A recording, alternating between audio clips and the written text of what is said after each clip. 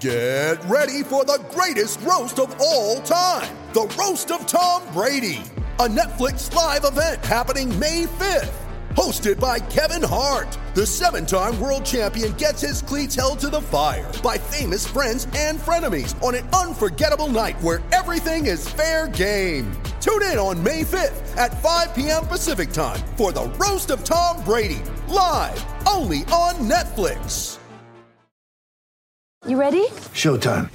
On May 3rd, summer starts with The Fall Guy. Let's do it later. Let's drink a spicy margarita. Make some bad decisions. Yes! Audiences are falling in love with the most entertaining film of the year. Fall Guy. Fall Guy? Fall Guy. That's what the poster said. See Ryan Gosling and Emily Blunt in the movie critics say exists to make you happy. Trying to make it out? Nope. Because I don't either. It's not what I'm into right now. What are you into? Talking. Yeah. The Fall Guy. Only in theaters May 3rd. Rated PG-13. Boy, they coming home. They coming home. Oh, they coming home. Celtics Stuff Live. Celtics Media Day. Brad Stevens, Beastie Boys are coming home, and they're not the only ones. The Dr. Dre to my Eazy-E, the Paul Pierce to my Kevin Garnett, the Lone Ranger to my Tonto is back in the saddle again. John Duke, welcome back, my friend. Welcome back. I'm glad to be back. What an entrance, my man. That's outstanding. I can tell you've been sharpening your tools through the summer months, and you've done an absolute outstanding job talking with a lot of the folks in and around the Celtics media area, and loved listening to that. But I couldn't sit in the sidelines any longer. The season is here. I'm ready to go. Tomorrow, everybody's going to be talking. There's things happening. Guys are actually playing basketball.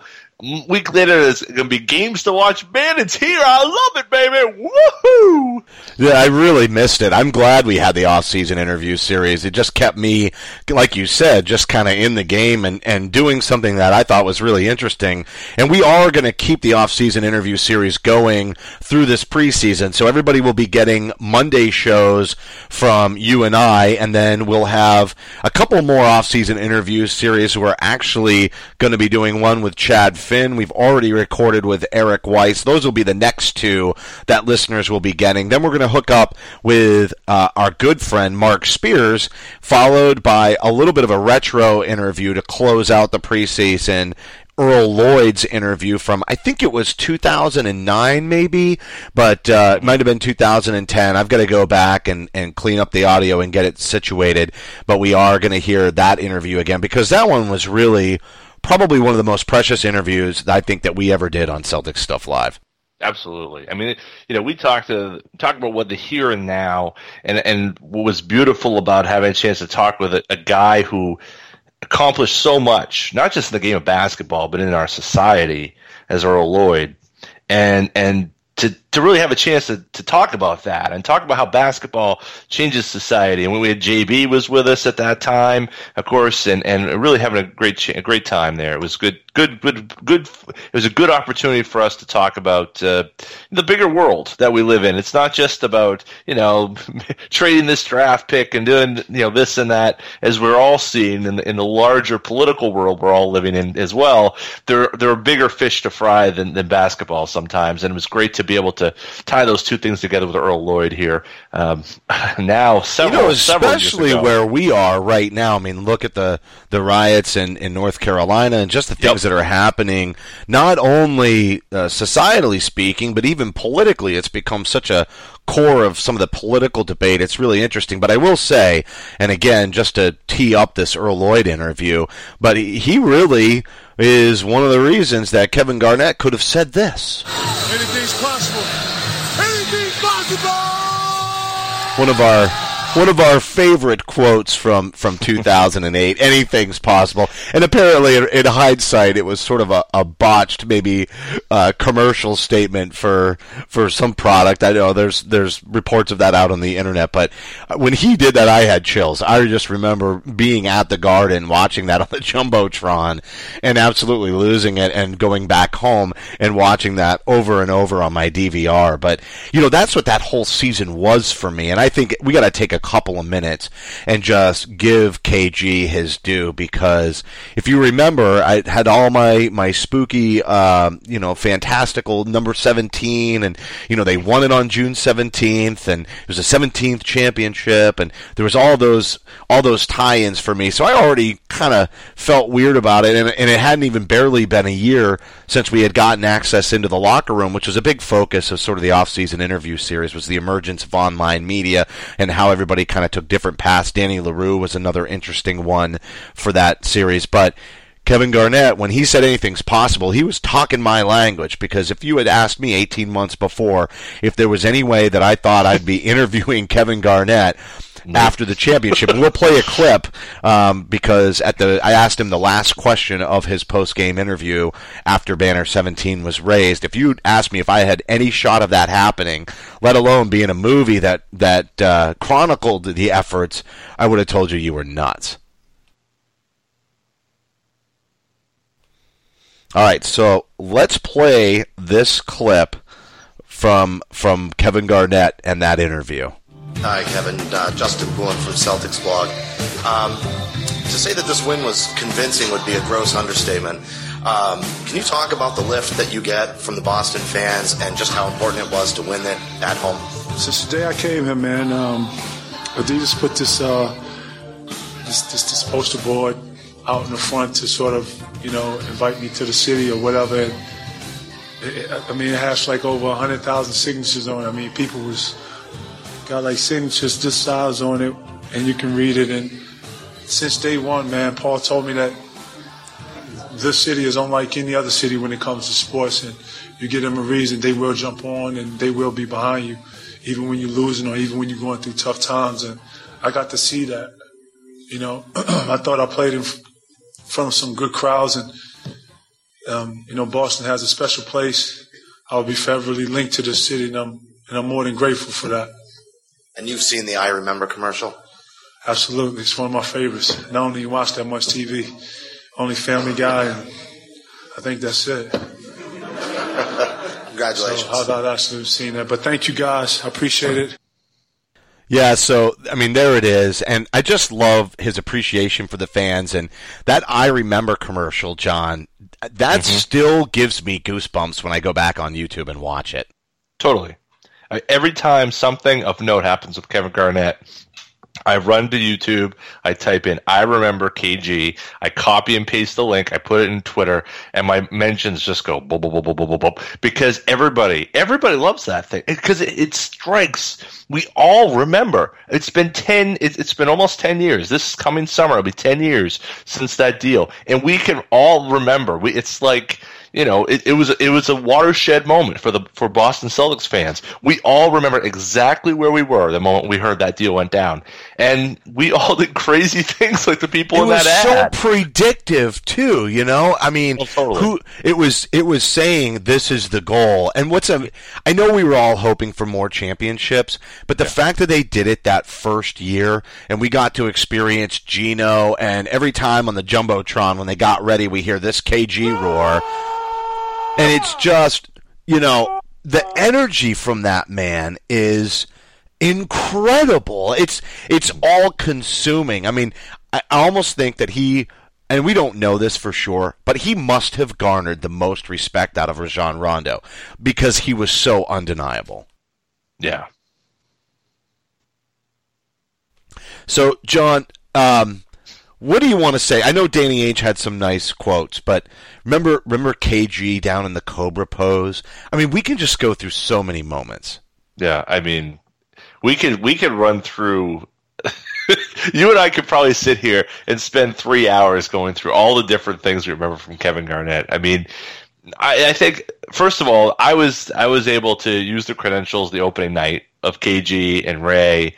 That was the first night that actually I think I used them individually without anybody else there.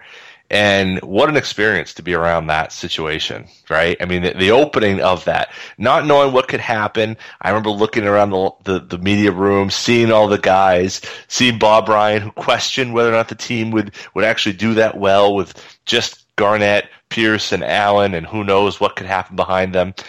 I remember being there that night. I remember being there the night that they lost. The only game the home game they lost in the playoffs was to the Detroit Pistons, Eastern Conference Finals. I was there for that.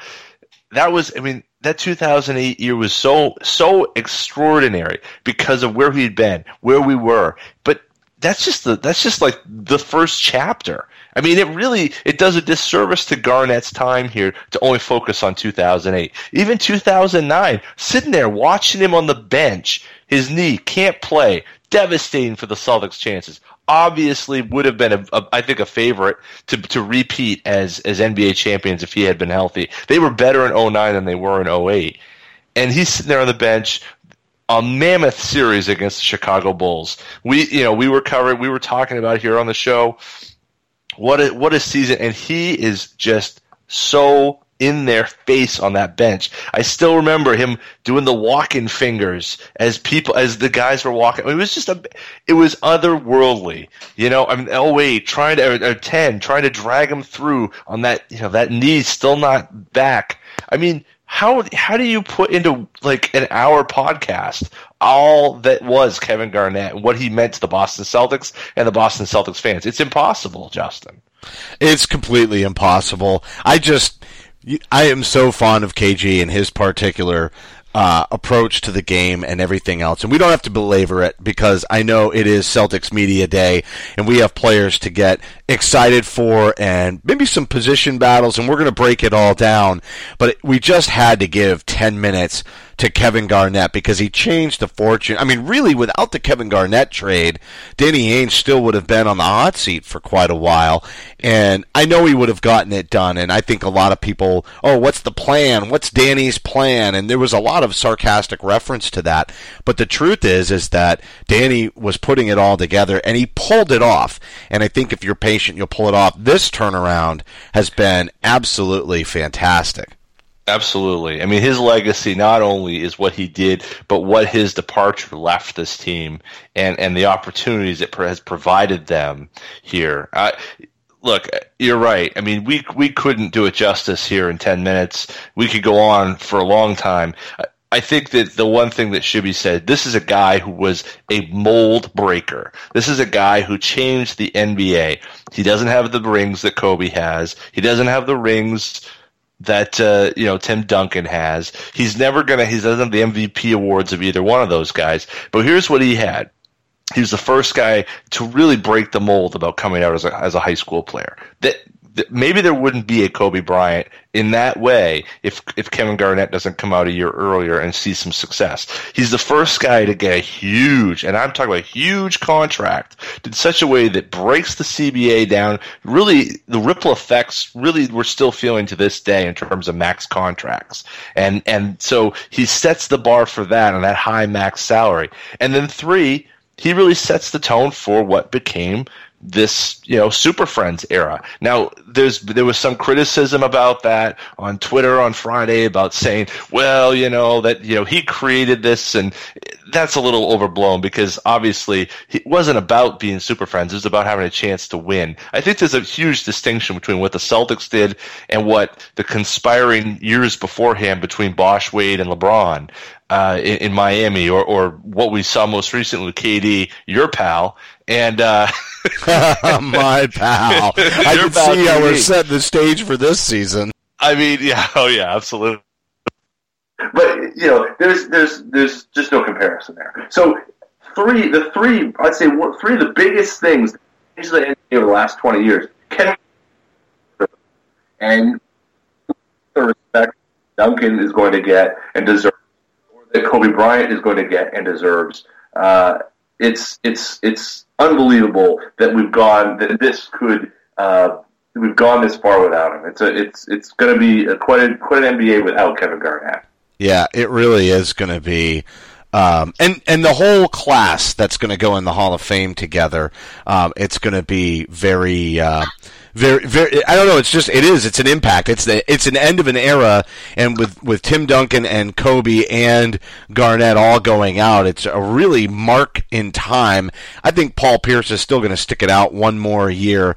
But real quick, just a reminder to all of the listeners, you can follow Celtics Stuff Live on Twitter at CSL_tweet live, as well as your host, that's me, at CSL_Justin, and my co-host, who is back on the show, at CSL_Duke, as well as the entire CLNS Radio Network at CLNS Radio. Don't forget the interaction on our Facebook page is really picking up for the entire CLNS Radio Network, facebook.com/CLNS fans. Don't forget to download our app for iOS and Android. Just search CLNS Radio in your app marketplace. And finally, the YouTube channel, youtube.com/CLNS Radio, has high-definition, full-length locker room interviews and the Garden Report coming right back to you with Jared Weiss. So we're really excited to get that all kicked off again this season, and just some really great content. And I love Jared. He's going to get on this show for sure. That's great. I mean, because Jared is so great. We love having him here. He really, as an interview series, and you really kind of laid it out with him this summer. And if you haven't listened to that, folks, you really need to go back and listen to Jared. He really changed the game when it talks about covering the team with both audio and visual, bringing YouTube in, and so everyone across, not just across Celtics Nation, but across the NBA, across the world, can sit there and watch these videos. All right, so let's get into this. Media Day is kind of a day where everybody just comes out, they get a bunch of pictures. The NBA puts up all the photos of everybody in their jersey posing with balls and making faces, and it's a silly but enjoyable time. The media comes out in droves and gets their interviews, and we get the primer, and everything's this is going to really be Al Horford's day for the most part, and we'll get all kinds of quotes about what do you expect the impact to be, what's your leadership going to be like in the locker room, and all of that is going to be coming out. But really, and I don't mean this in a negative way at all, but Media Day is a fluff day, and but it's a great day to get yourself all juiced up again. I remember Media Day. You mentioned going to the first game, and in the Big Three, the new Big Three era, and I remember going to Media Day in the new Big Three era. And remember, the team was miserable the year before, and we had no idea that they would even continue to honor our credentials. It was really a surprise, and I was very grateful for that. And then all of a sudden, I'm in the room, and I remember I went up and interviewed James Posey, and I was like, James Posey, do you think that you could bring something like a Robert Horry veteran leadership? And James Posey looks at me and goes, why not James Posey? Like, don't compare me to another player, rookie. It was so funny. He really nailed me on that one. It was classic. I love Media Day. I love Media Day. I love the abuse I got one time. I agree with it. It's good fun though, because I love watching the stream that Celtics.com has, and we can see all of our friends on there covering everybody, talking to everybody, see how seriously everyone's dressed. Are they wearing the shorts? Are they wearing the cutoffs? Are they dressed, putting the suit on? It's good fun, and you do get a sense of who these guys are. I mean, let's look at last Media Day, Jared Sullinger, there was all that talk about, okay, well, he's working out and he's done this and that, and he looked exactly the same as he did the year before, which really, I think, set the tone for where he's going to be this Media Day. But he was in better condition. He may have not been slimmed down, but he was in better condition. The problem for Toronto is he basically said before this offseason he couldn't imagine himself doing that all that work again. But the point was the idea was he was going to come in with a changed body. He may have been in better condition, but certainly the Celtics weren't impressed with what he had done. And I think it did pay off for him. I think he had a better year, but in the end, there's a reason why they moved on from him. And the fact that I think Steve Bulpett had it, in fact, in one of his articles, talking about the fact that John Lucas, who he worked out with that summer, said he wouldn't do it again. He wouldn't work out. Right, exactly. He wasn't going to put the time in. And boy, talk about an indictment. Yikes. It's an incredible indictment because look at Zeller, who patiently waited at the end of the bench all through the season. Then he patiently waited throughout the entire free agency period and was ultimately rewarded. But Jared Sullinger doesn't come back. And you got to think that if the Celtics really wanted him to come back, they would have. But he has way more upside. And he's not that much younger than Zeller, but you would have thought he had way more upside. There was a time when we thought he was going to be a lottery pick, and then it was like, oh, he fell to the Celtics. That's a really good sign for us. That could be a low risk, high reward scenario, and it still could be for the Raptors. But there just seems to be something fundamentally short on maturity with Jared that we have to wait and see if that's going to play out. It's just sometimes these guys don't realize just how brief their time to be in great shape in the NBA will last. And he could wake up at 28, 29 and finally have the maturity and only have 2 seasons where his body can be made to work because of the toll it's taken in the previous 7. I mean, for example, Jared's going to make $5.6 million this year. Our guy there, Zella. Our guy Tyler Zella. Yeah, you heard me go Zella. I was like, oh no, I did Zella. You can tell it's a New England podcast, folks. We drop our R's liberally here. He's making $8 million. If Zeller couldn't even find the floor, no matter what happened last year, Sullinger played a pretty substantial role, and rebounding still remains a need. He's making 5.6, so you could tell the Celtics were done. Not only did they cut ties with him beforehand, but they gave Zeller, $2.4 million than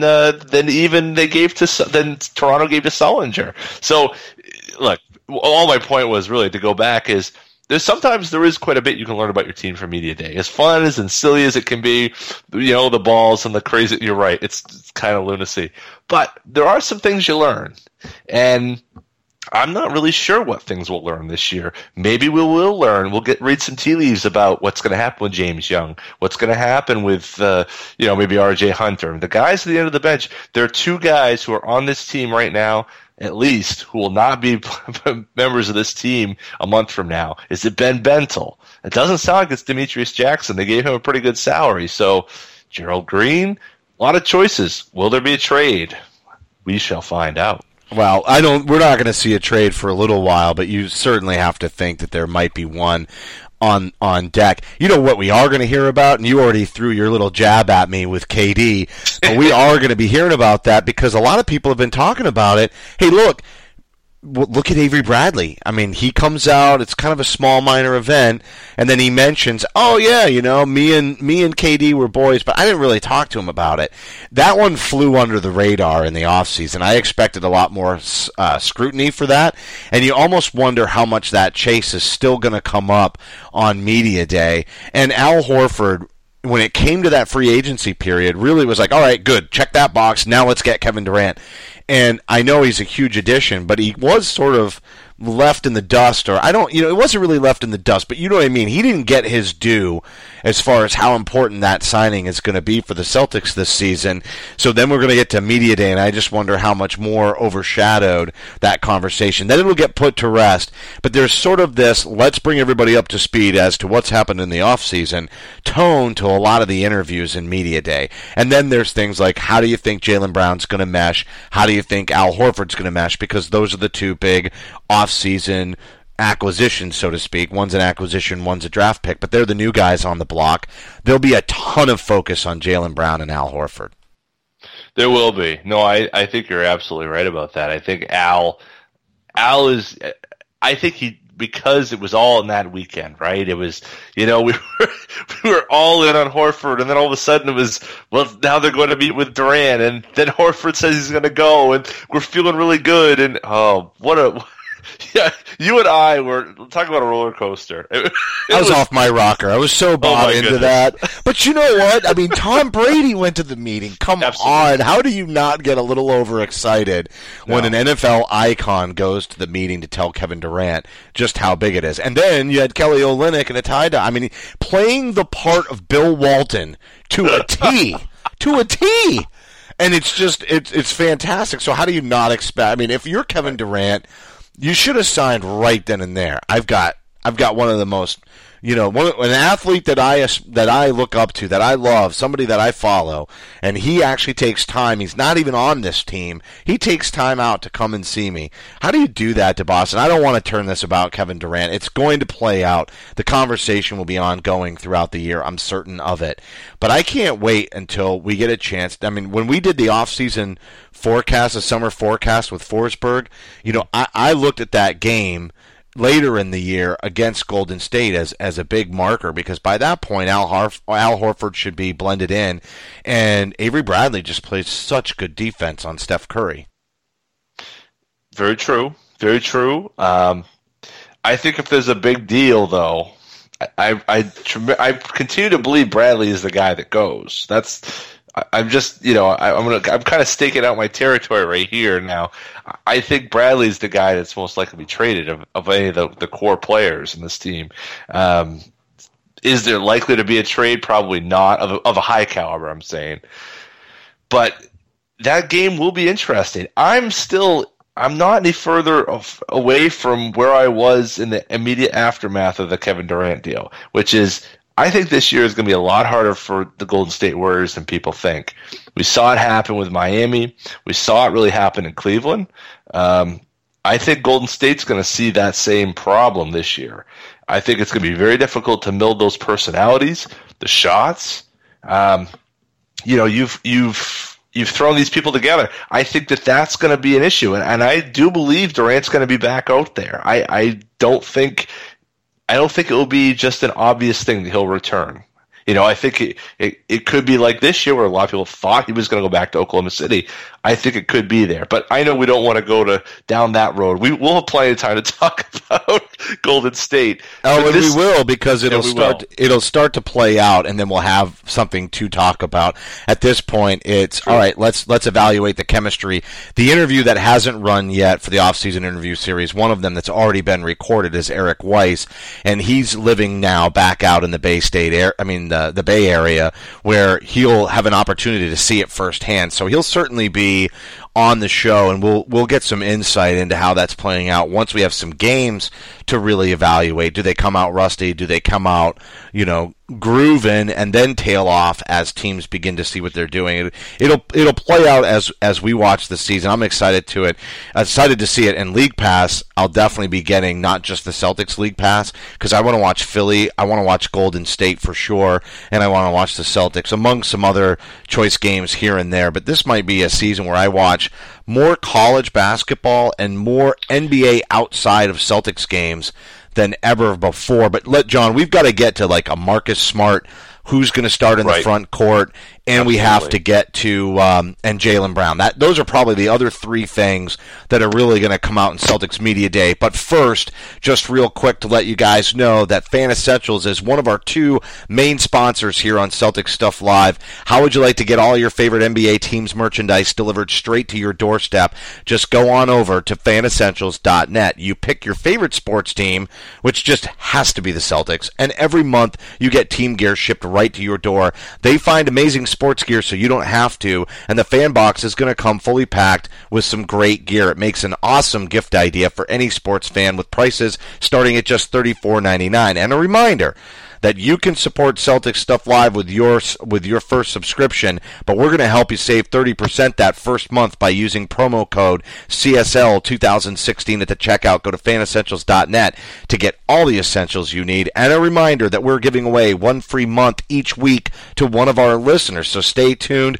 Later in the show, we'll be announcing that, but all you have to do to enter is retweet our show announcement with the hashtag FanEssentials. Make sure you're following CSL Tweet Live, so at CSL_Tweet Live, so we can send you a direct message with details about how to claim your prize. So stay tuned. Later in the show, we will be announcing this week's winner. John, where do you want to start? Do you want to start with the front court rotation? Do you want to start with Marcus Smart? Or do you want to go with Jaylen Brown? Let's go to the front court, because I don't think we're going to be able to figure anything out there. I'll be honest with you. I've got Horford and then question mark, because I don't see how we can figure out who's going to play next to him. I don't want to see really Amir start. I think that Amir, I think it'd be great to have a little bit more scoring. I think in an ideal world, I'd love to see Kelly next to Horford. I'd love to have that kind of ability to match Horford with Olynyk and put those two together and get Olynyk kind of going. I think he needs a kick in the pants this year a bit. Unfortunately, the shoulder thing is really going to hold him back. I think if it's not Olynyk, it probably is Amir. That's my sense of things. And then Jonas Jerebko is probably the fourth guy, and I think they're going to really work four guys. Could a Jordan Mickey slide in there? I think it's more likely that he slides in, honestly, than Zeller. But it could be a matchup thing. But it depends. For Mickey, just real quick, it depends on his jump shot, because we know he was working on it. If he can hit the jump shot and not look so lost on defense, then you're right. He could slide in there. I mean, we know he has the length and the shot blocking ability, but there were times last year where he was just lost on the court, and you thought with everything that we were seeing with the Maine Red Claws that he'd translate quicker, and then it comes out that maybe the nerves were eating him up. So I think maybe if he spends more time with the pro club in the locker room and traveling and going through some of that, it'll be more normalized when he gets on the court. I think you're probably right. I think that would be the hope for me, because I think that if Mickey takes some minutes away from Amir, I think that'd be the best of all worlds. Because remember, a year ago, he was coming off a dynamite Summer League performance. He had an okay year. I mean, he had an okay year at Maine, but really didn't have a chance to break through with that log jam in the front court.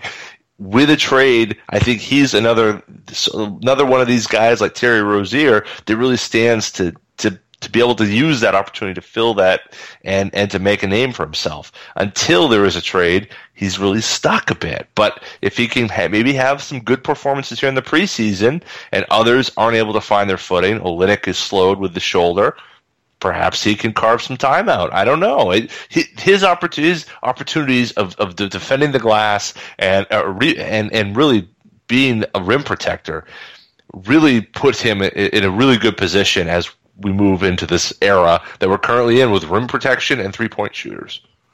Yeah, he's rangy, which is a benefit to him. I think you're right, though, as far as the front court rotation, and I said this in the summer forecast as well, but I really believe it'll be Amir Johnson and Al Horford, mostly because of the focus on defense. Look at what a mess they were last year in the front court, even defensively. It just wasn't where it needed to be to start the season, and they were messing around with lineups, and David Lee came in not in game shape, but he was getting 10 to 12 minutes, even more, to start out the year. I think Brad's going to go with, okay, Al Horford is going to be able to plug in by the end of training camp. He's one of the elder statesmen on the team.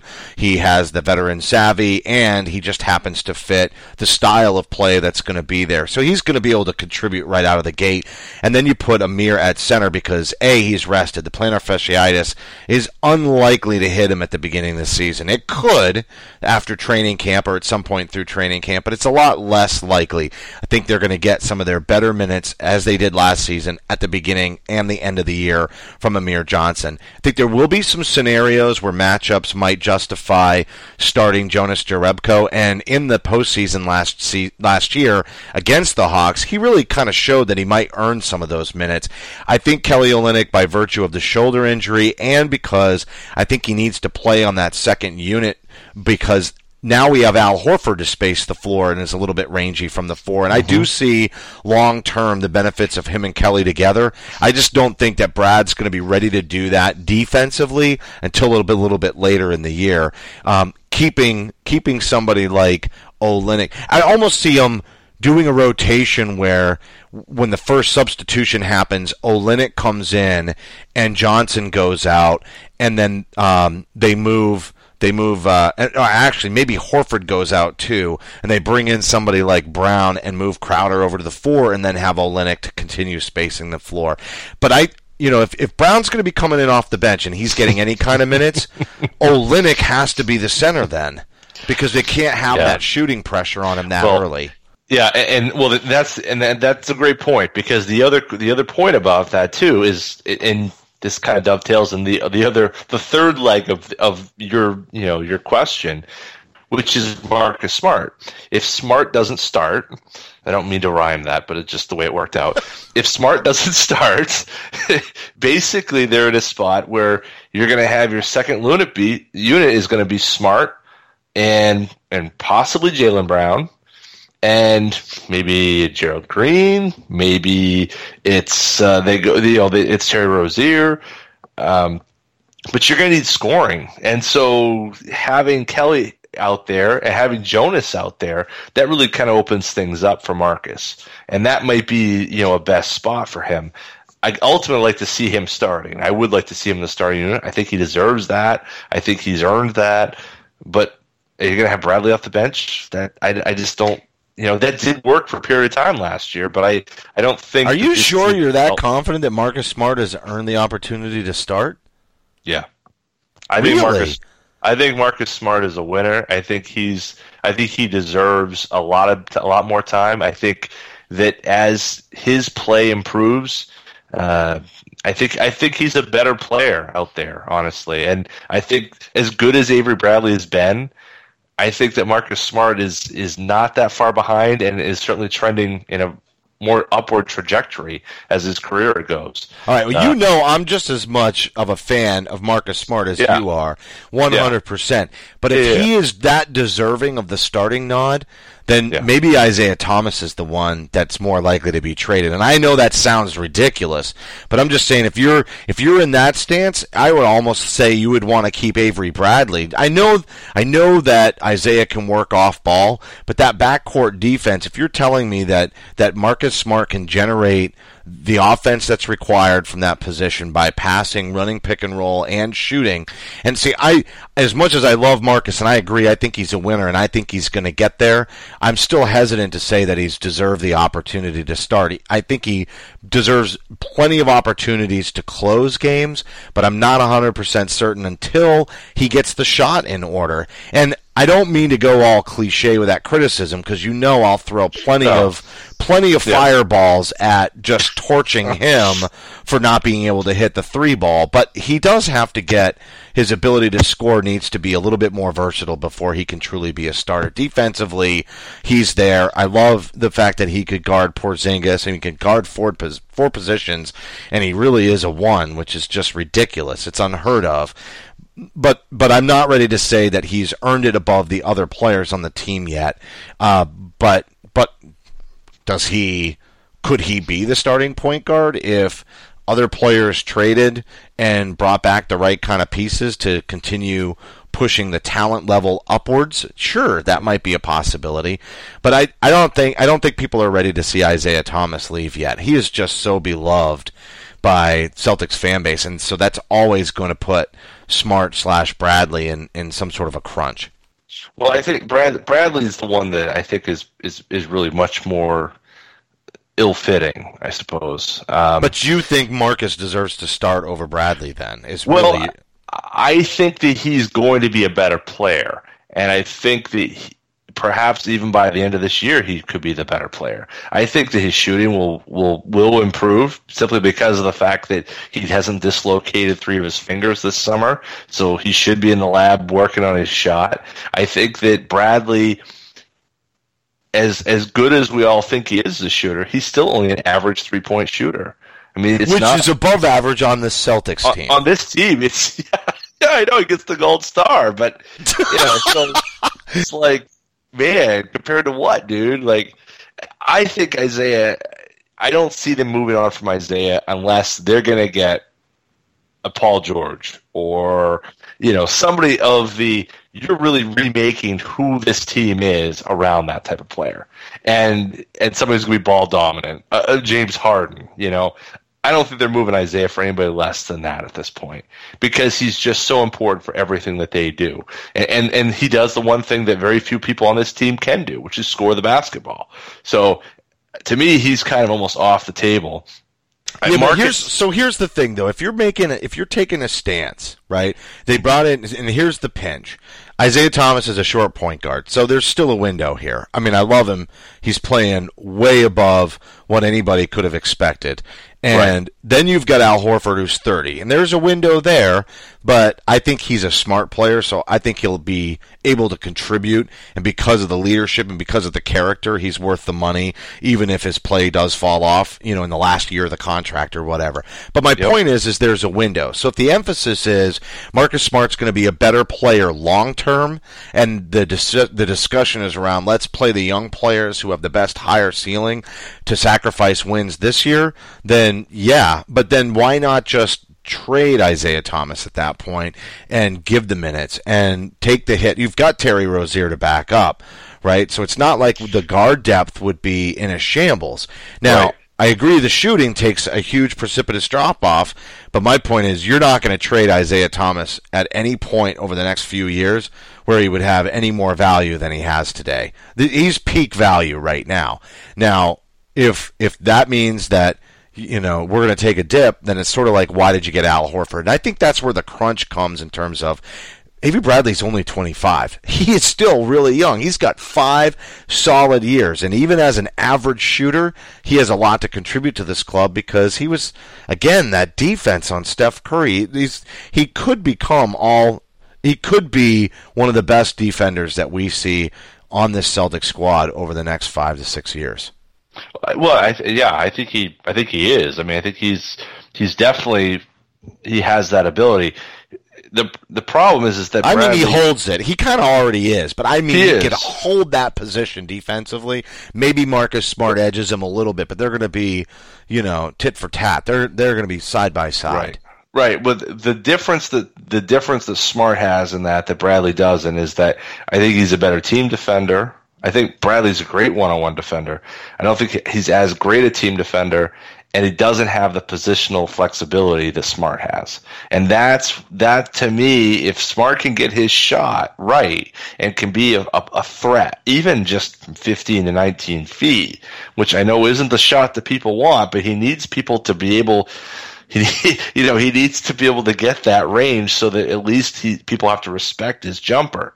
If he can get that, and he can get to the bucket and create free throw opportunities for himself, which he really hadn't been able to do until the end of last season. If he can get there, then he's more valuable than Bradley. Now, does that mean he's a better trade chip? I think you have a great point. There is a roster crunch. Bradley's deal is up. Let's not remember, Bradley's got 2 years left. He's got this year and next year.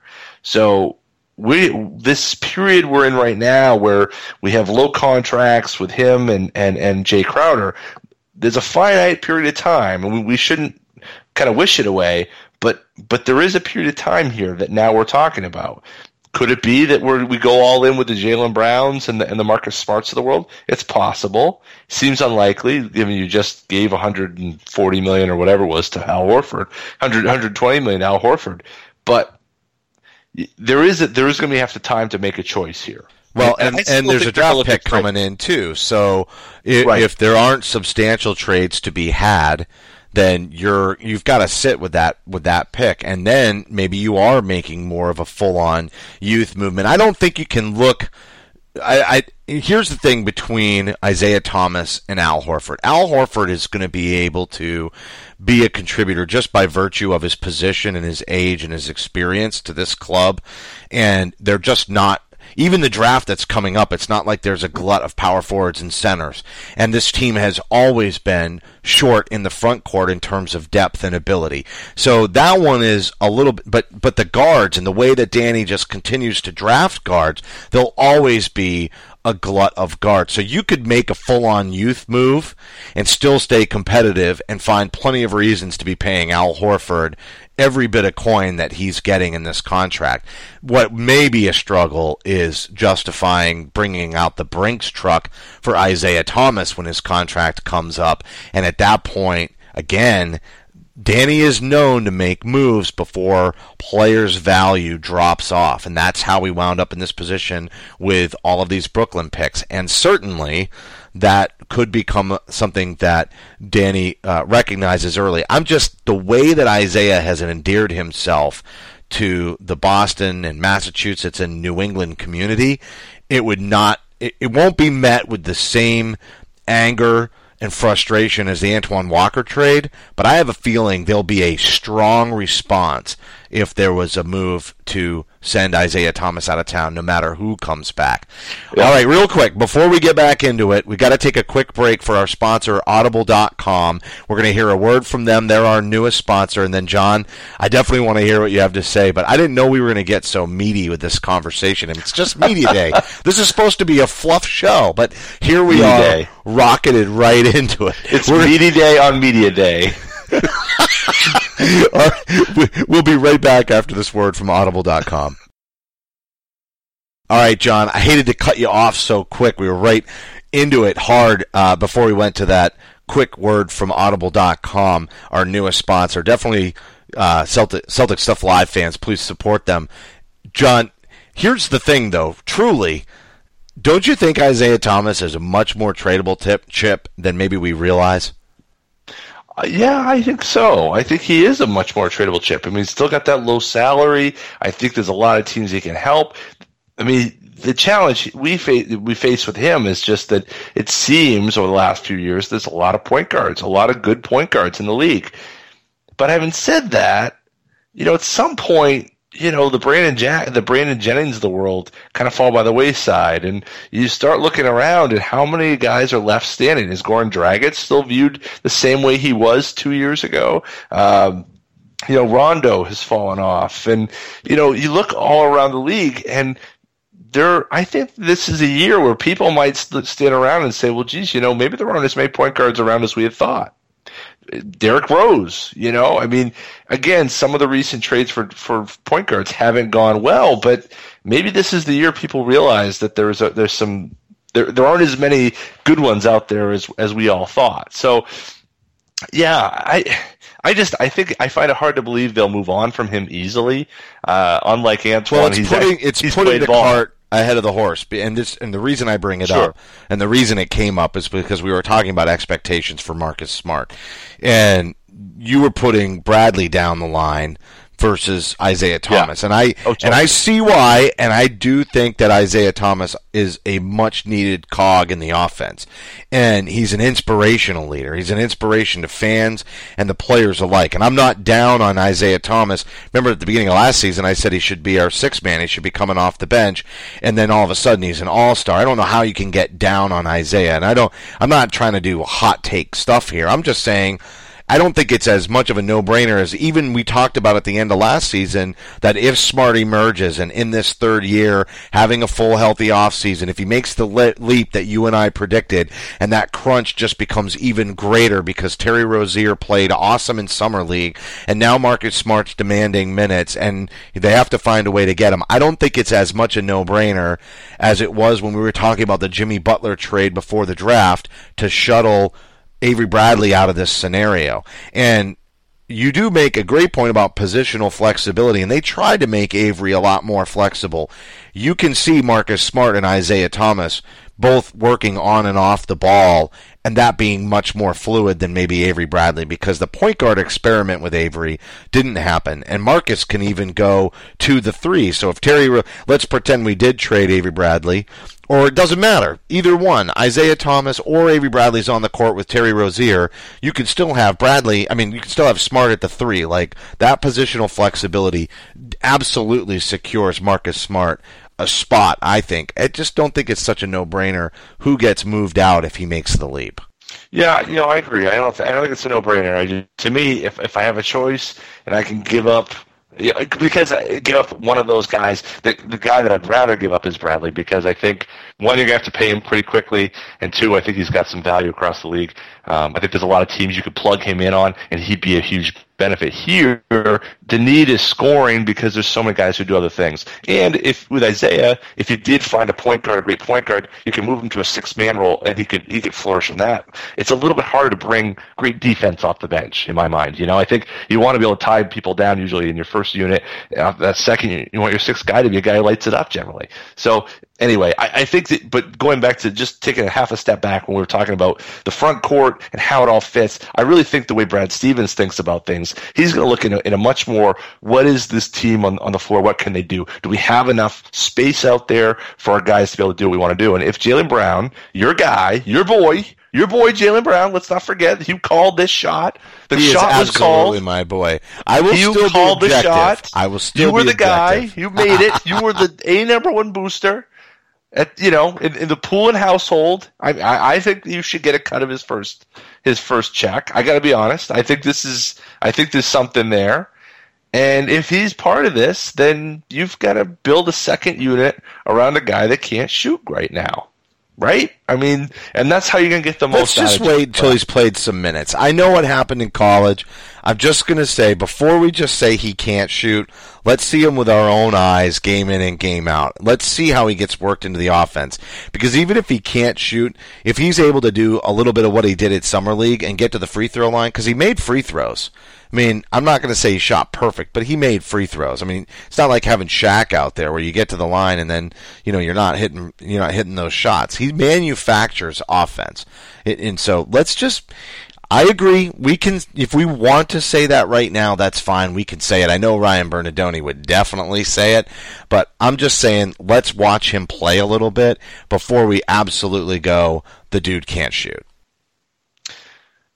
Okay, you're right. I can't believe you conceded that to me. That was not the answer I expected. Well, no, you're right. We should see. Well, you know how I think. I am a show me, see me, very methodical guy here. However, I think we do know enough to say that when NBA defenses are going to be built, they're going to give Jaylen Brown as much space as he wants if he's going to stand at the 23 feet 3-point arc. They're going to give him that to start with, because they're not going to care if he wants to take that shot, and he's going to have to prove it to them, right? So the natural intuition of every NBA defense is clog the paint, then come out to three. I think that he's going to have to earn that a bit. Now, my prediction for his first year is Tony Allen. Tony Allen, 2004.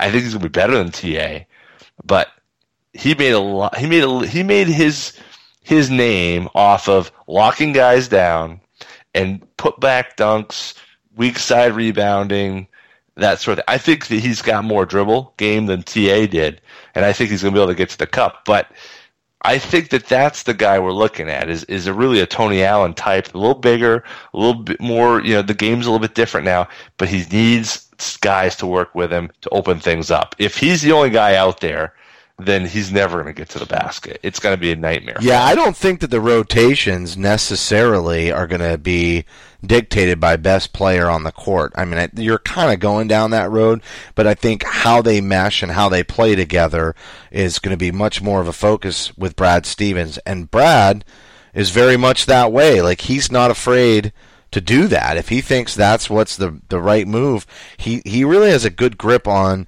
the locker room where maybe it doesn't come back to bite him. And the guys are also, a lot of them are still young and just establishing their careers, so they really don't have, they may believe that they deserve more playing time or deserve to be the guy taking the biggest shot or whatever, but at the end of the day, they really haven't gotten to a point in their career where they can unequivocally say they've earned it.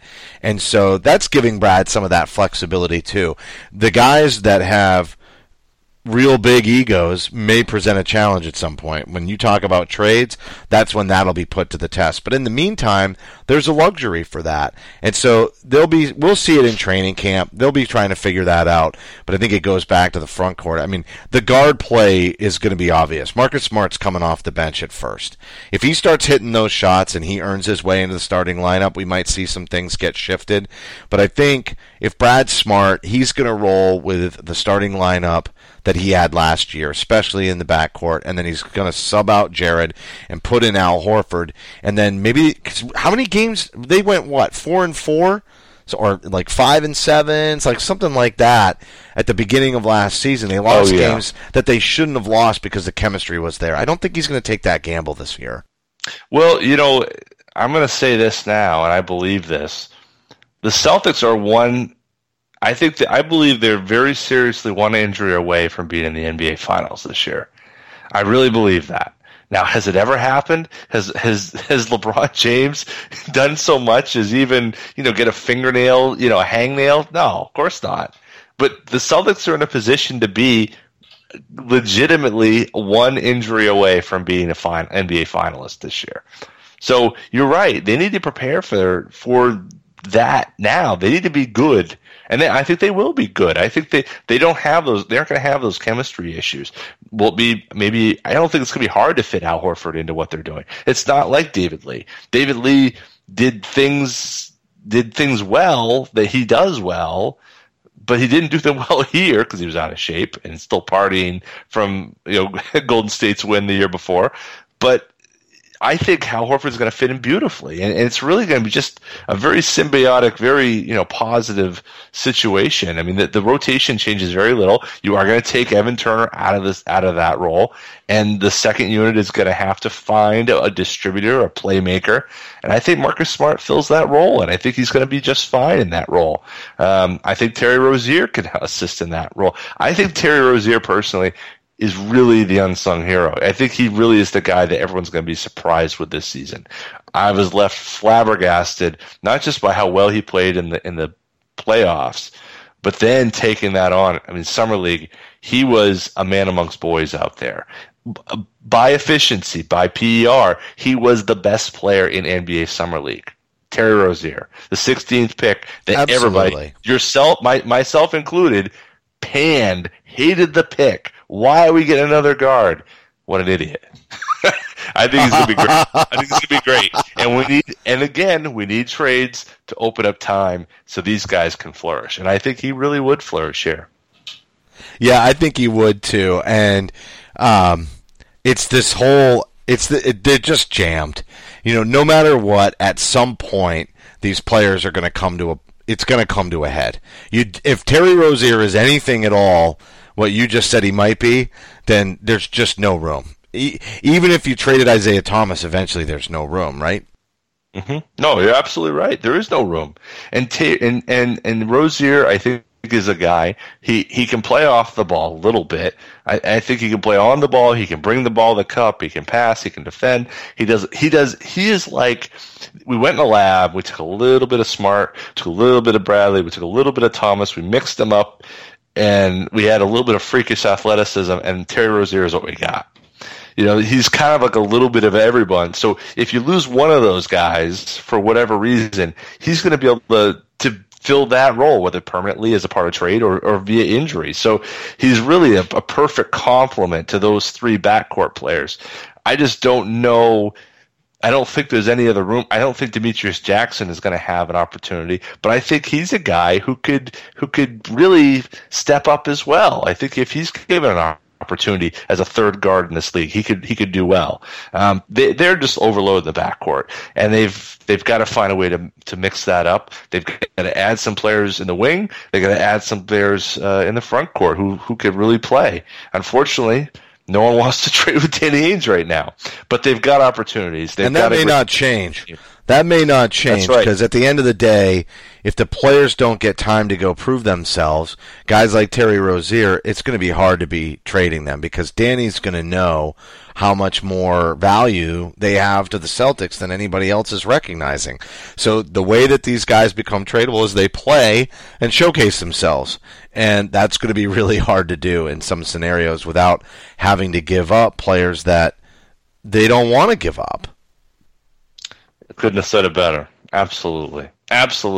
And that's why sometimes you make a trade for the sake of making a trade, and to open some time up for the guys who need it. And it's less that you're going to get real value or appropriate value for a guy like I go Bradley back to Isaiah Thomas. That's why I'm just preparing myself because I really love the guy. That whole story about him, driving. I can't remember where they were leaving. They were leaving an event, and he was on his way home from the event, and he saw a kid in the park playing, shooting by himself because it had rained, and nobody wanted to go out. And then Isaiah and his wife just pull over and he gets out and plays ball. I mean, how can you not love this guy? And yet I'm telling you, if I have a prediction, it's the sneak attack that Isaiah is the one that gets traded. If these guards, either Rozier or Marcus Smart, show that they really deserve the opportunity to begin their careers as a starter and be on the floor, 30 plus minutes a game, then I can see that happening. And Danny's going to want to do it before it's obvious to the rest of the league that the Celtics want to do that with either of Rozier or Marcus Smart as well. So I know why you go Bradley, but I predicted Jaylen Brown, so be forewarned. Get ready to be uncomfortable, because if that trade happens, I really feel, unfortunately, that he will be the one.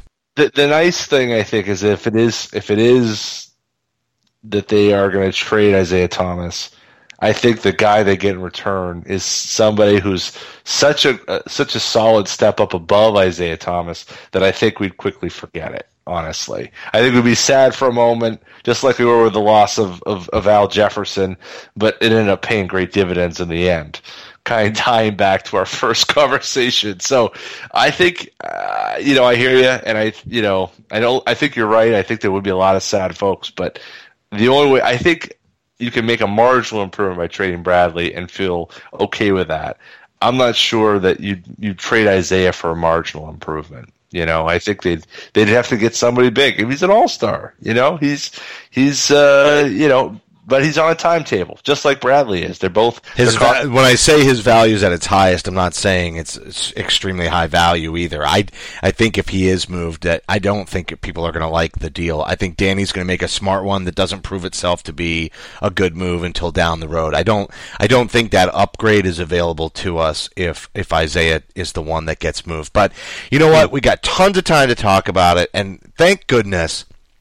We're now going to have training camp underway. Tons of quotes. So after today, after media fluff day, then we're going to start to get into it a little bit. Our favorite writers and talk show hosts, etc., are going to be. There's going to be tons of fodder. So when we come back next Monday, we'll be getting into it a lot more. But I think we covered essentially all of the major topics that are going to play out in training camp, setting the table for the season. And as I mentioned earlier, we do have to announce the FanEssentials.net winner for this week. The retweeter of hashtag FanEssentials of one of our show announcements is Marco Ramius at 7Bacon. So congratulations. You've won a free month from FanEssentials.net. Don't forget to check your DM on Twitter so that we can give you the information that you're going to need to be able to redeem your prize. John, it is so good to have you back, my man. It's good to be back. I've got months stored up. You've been holding down the fort here. Let's get it on. Let's get this season going. Let's get this media day thing happening. And hey, let's do this, man. I love it. Celtics. Fire it up. I think we're going to roll with the Chad Finn interview on Thursday, and then the Eric Weiss interview the following Thursday. Hopefully Mark Spears the Thursday after that. We're going to experiment with this, John. We've done kind of 2-a-days during the off-season interview series right up until the technical difficulties. So just you and I on Monday morning, just you and me, uninterrupted, unabated, Celtics stuff live to tape.